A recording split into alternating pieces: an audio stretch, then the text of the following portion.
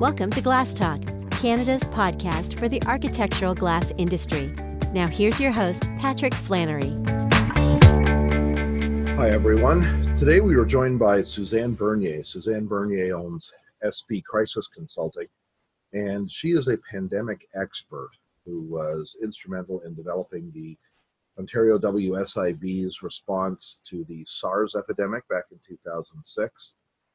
This was a response that was widely admired around the world, and such that she was actually invited to address the UN in Switzerland about it. So really a great person to have on to give us some advice about what our businesses should be doing in the current climate.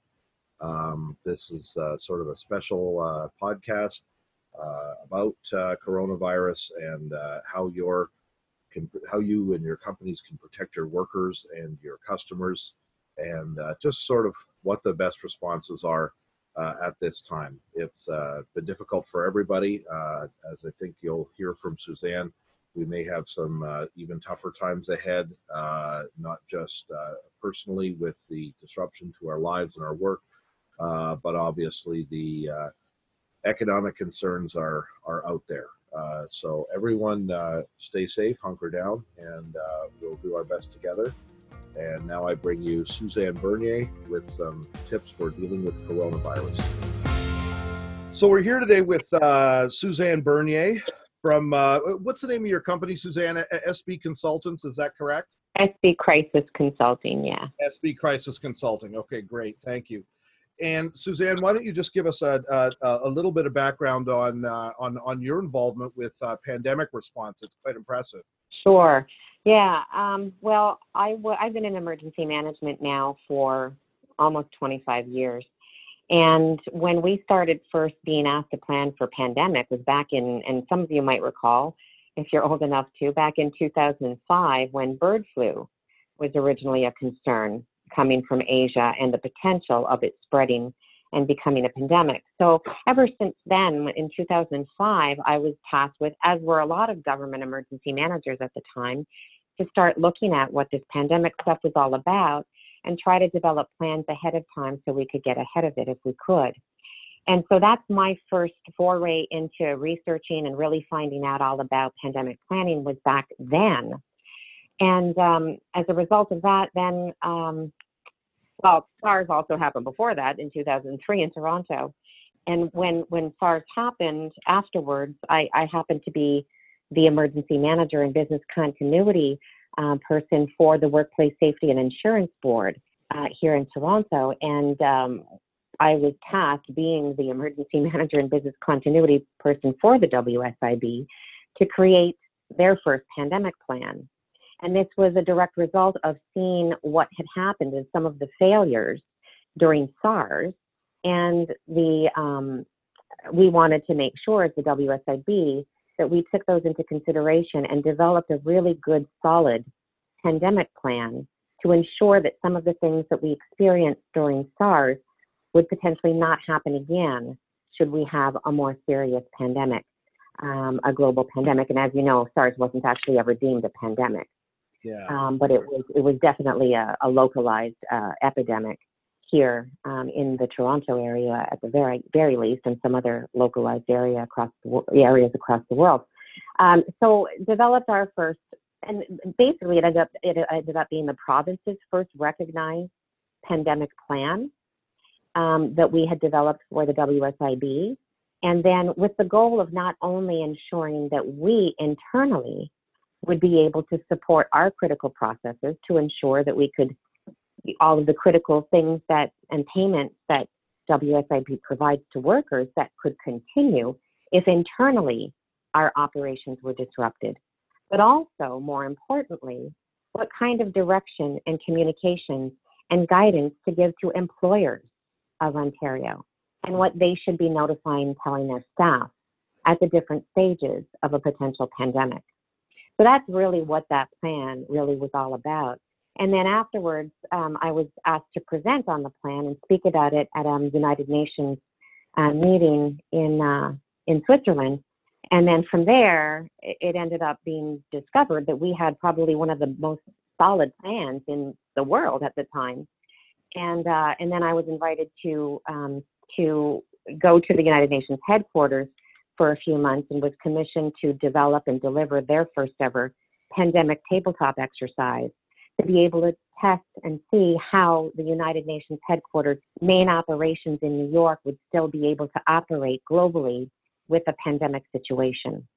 So that was a huge endeavor, very eye-opening from a global perspective to see all of the different impacts and basically what's going down now as a result of all of the different things that we had projected and forecast before. So that's been my involvement. And since then, I've been speaking all over the world to be able to educate people on our lessons learned from what we experienced in the Greater Toronto area from SARS, also from our experiences developing the pandemic plan for the WSIB, as well as us responding. We had internal cases within our own offices. And so we have a lot of lessons learned from that perspective as well. I'm imagining employers are going to start seeing that very soon. So that's all of the things that I continue to talk about.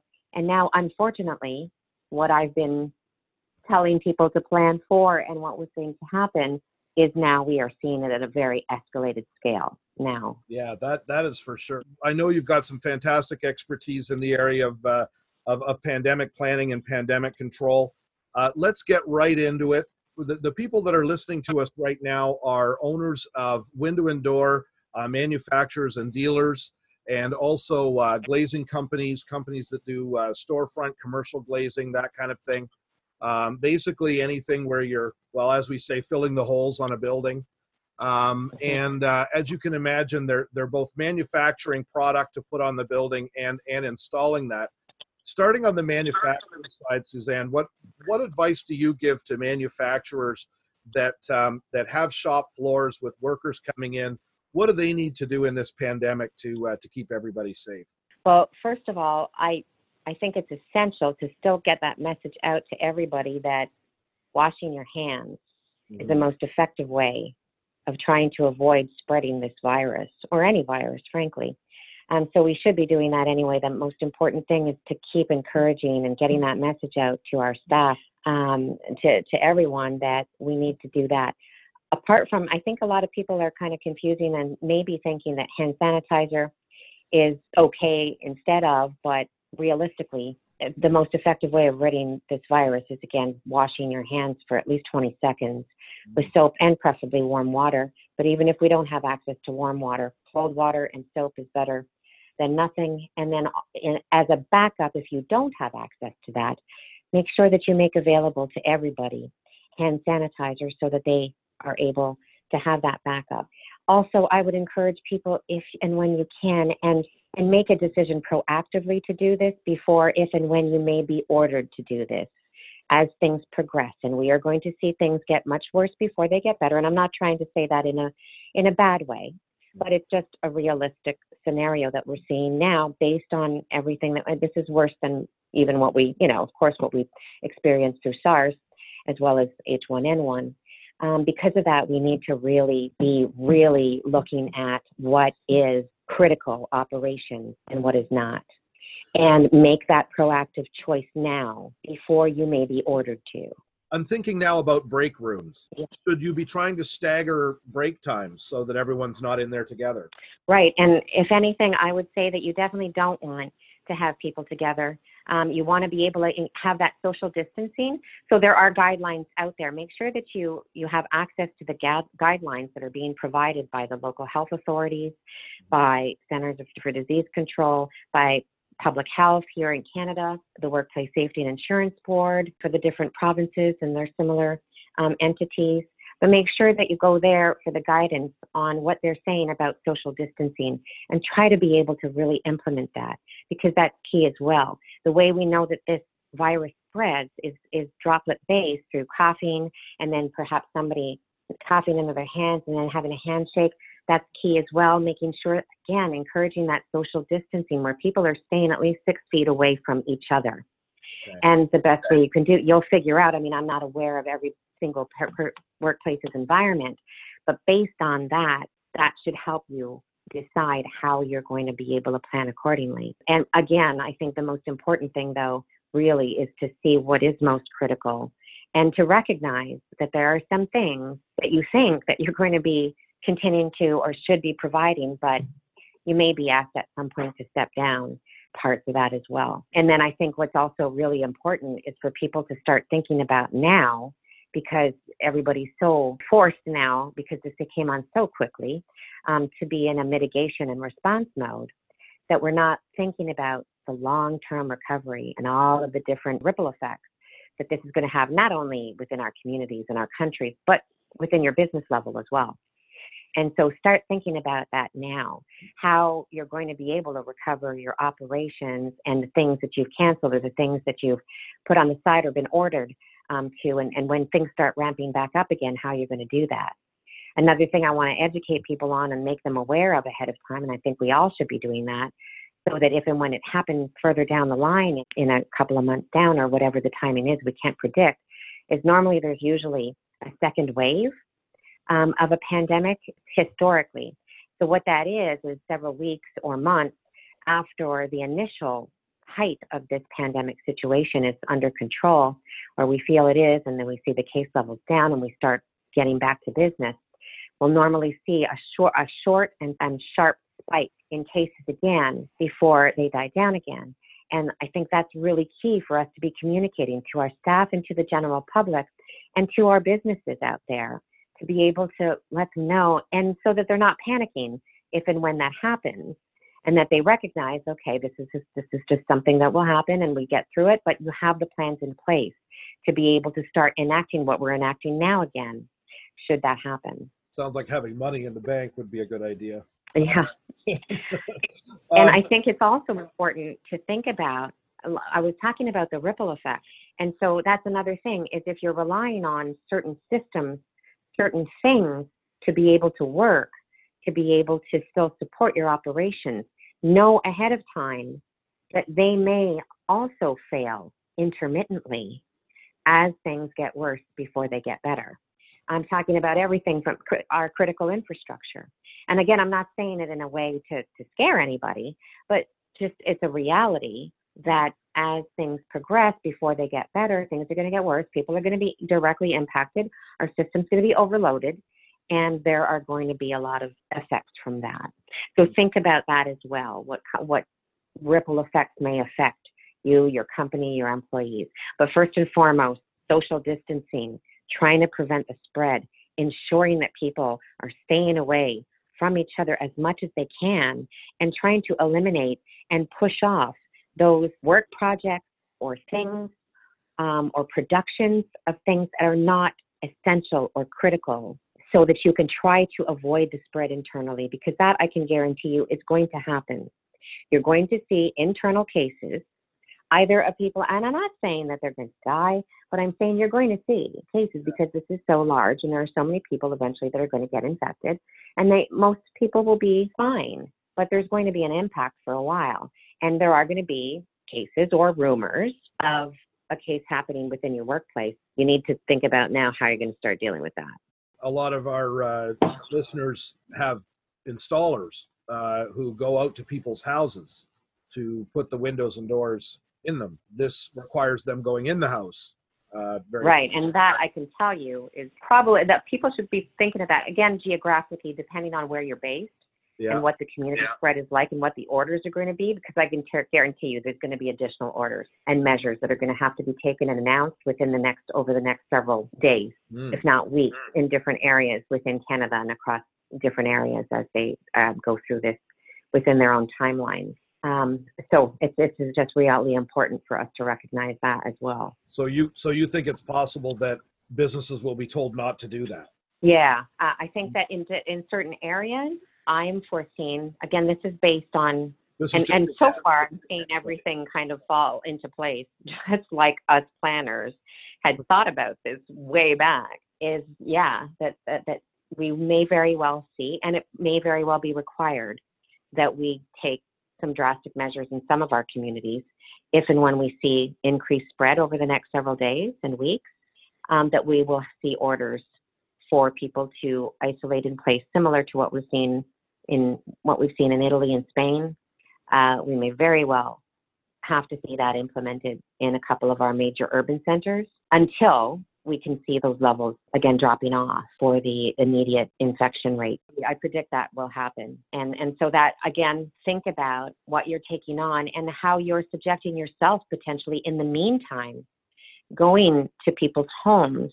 You don't know whether or not those people are infected or not. Right. And again, I would caution people ahead of time to start thinking about and planning for the possibility and the potential that no one will be able to and will be requesting your services to come to them because you won't be able to. Well, yeah, that's some chilling stuff, Suzanne. Well, and I'm not meaning to chill anybody. No, I know, but I think that the most effective way, I think, for us to be able to deal with this and well is to communicate it and just to be able to be aware of what the potential impacts are and stay ahead of it ahead of time. Are gloves and masks any use at all? Very good question. So I would say, and this is something that we had come to an agreement on when I was back at WSIB as well, is that no, I mean, if anything, by telling people to don a mask and that might increase their safety and security, if anything, is giving people a false sense of security, unless you have N95 fit testers who are fit testing every single one of those employees or people who are going to be fit tested and know exactly how to be able to handle, take it on, take it off. Most people don't. And as soon as you take it off, you're exposed anyway. So again, it gives people a false sense of security, and it may potentially even increase the rate of infection if people think that they're handling, this mask on and off, they're touching their face. Even more with that if it's not properly fit tested. And if anything, with proper use of masks, and this is what we implemented at WSIB in the height of the H1N1 pandemic, was that if we had clients coming in or anybody who was displaying symptoms, those masks are to be used for people to be able, who are sick, that those droplets then, if they're coughing, they're not spread into the environment. So if people are going to encourage people to use masks, that's what we should be encouraging. Is people who are sick, then you encourage them, but then they shouldn't be coming around in public anyway. But the people who are sick, those are the people who should be using the mask, not the ones who think that they're going to prevent getting sick by using the mask. That will be ineffective. If you operate a showroom, right, where the public can come in, and it's normally not a lot of people at once, right? Like most stores will have, maybe one or two couples wandering around their showroom at a time.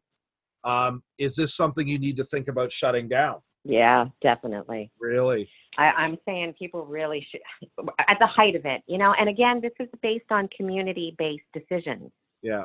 Depending on what it's like in your area.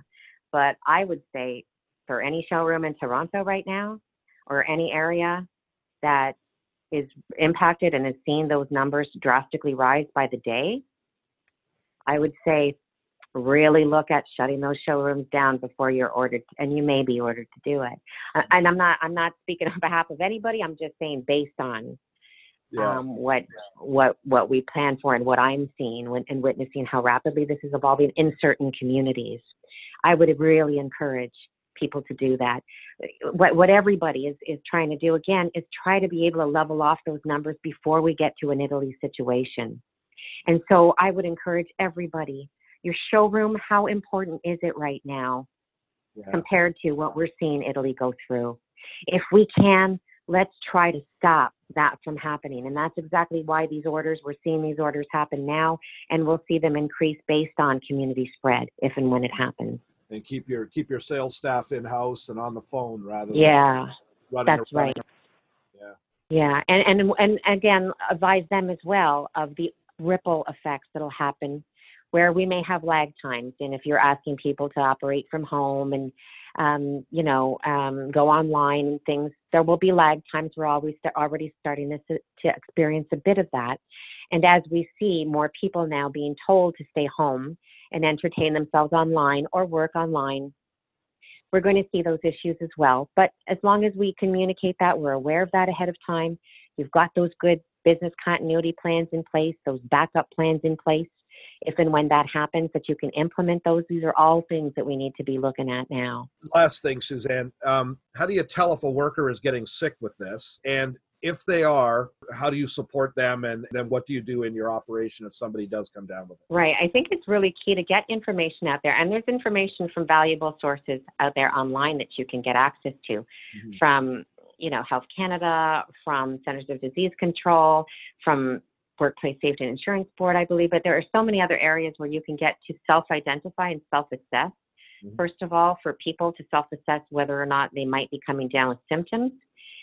So it's important for everybody, employers, to be able to communicate that to all of their employees or their customers, their clients, their contractors, get those messages out there to people so that hopefully they haven't already come in with those symptoms and they've identified them ahead of time. Unfortunately, with this virus, there are several days ahead of time where you may not be displaying any symptoms whatsoever. Yeah.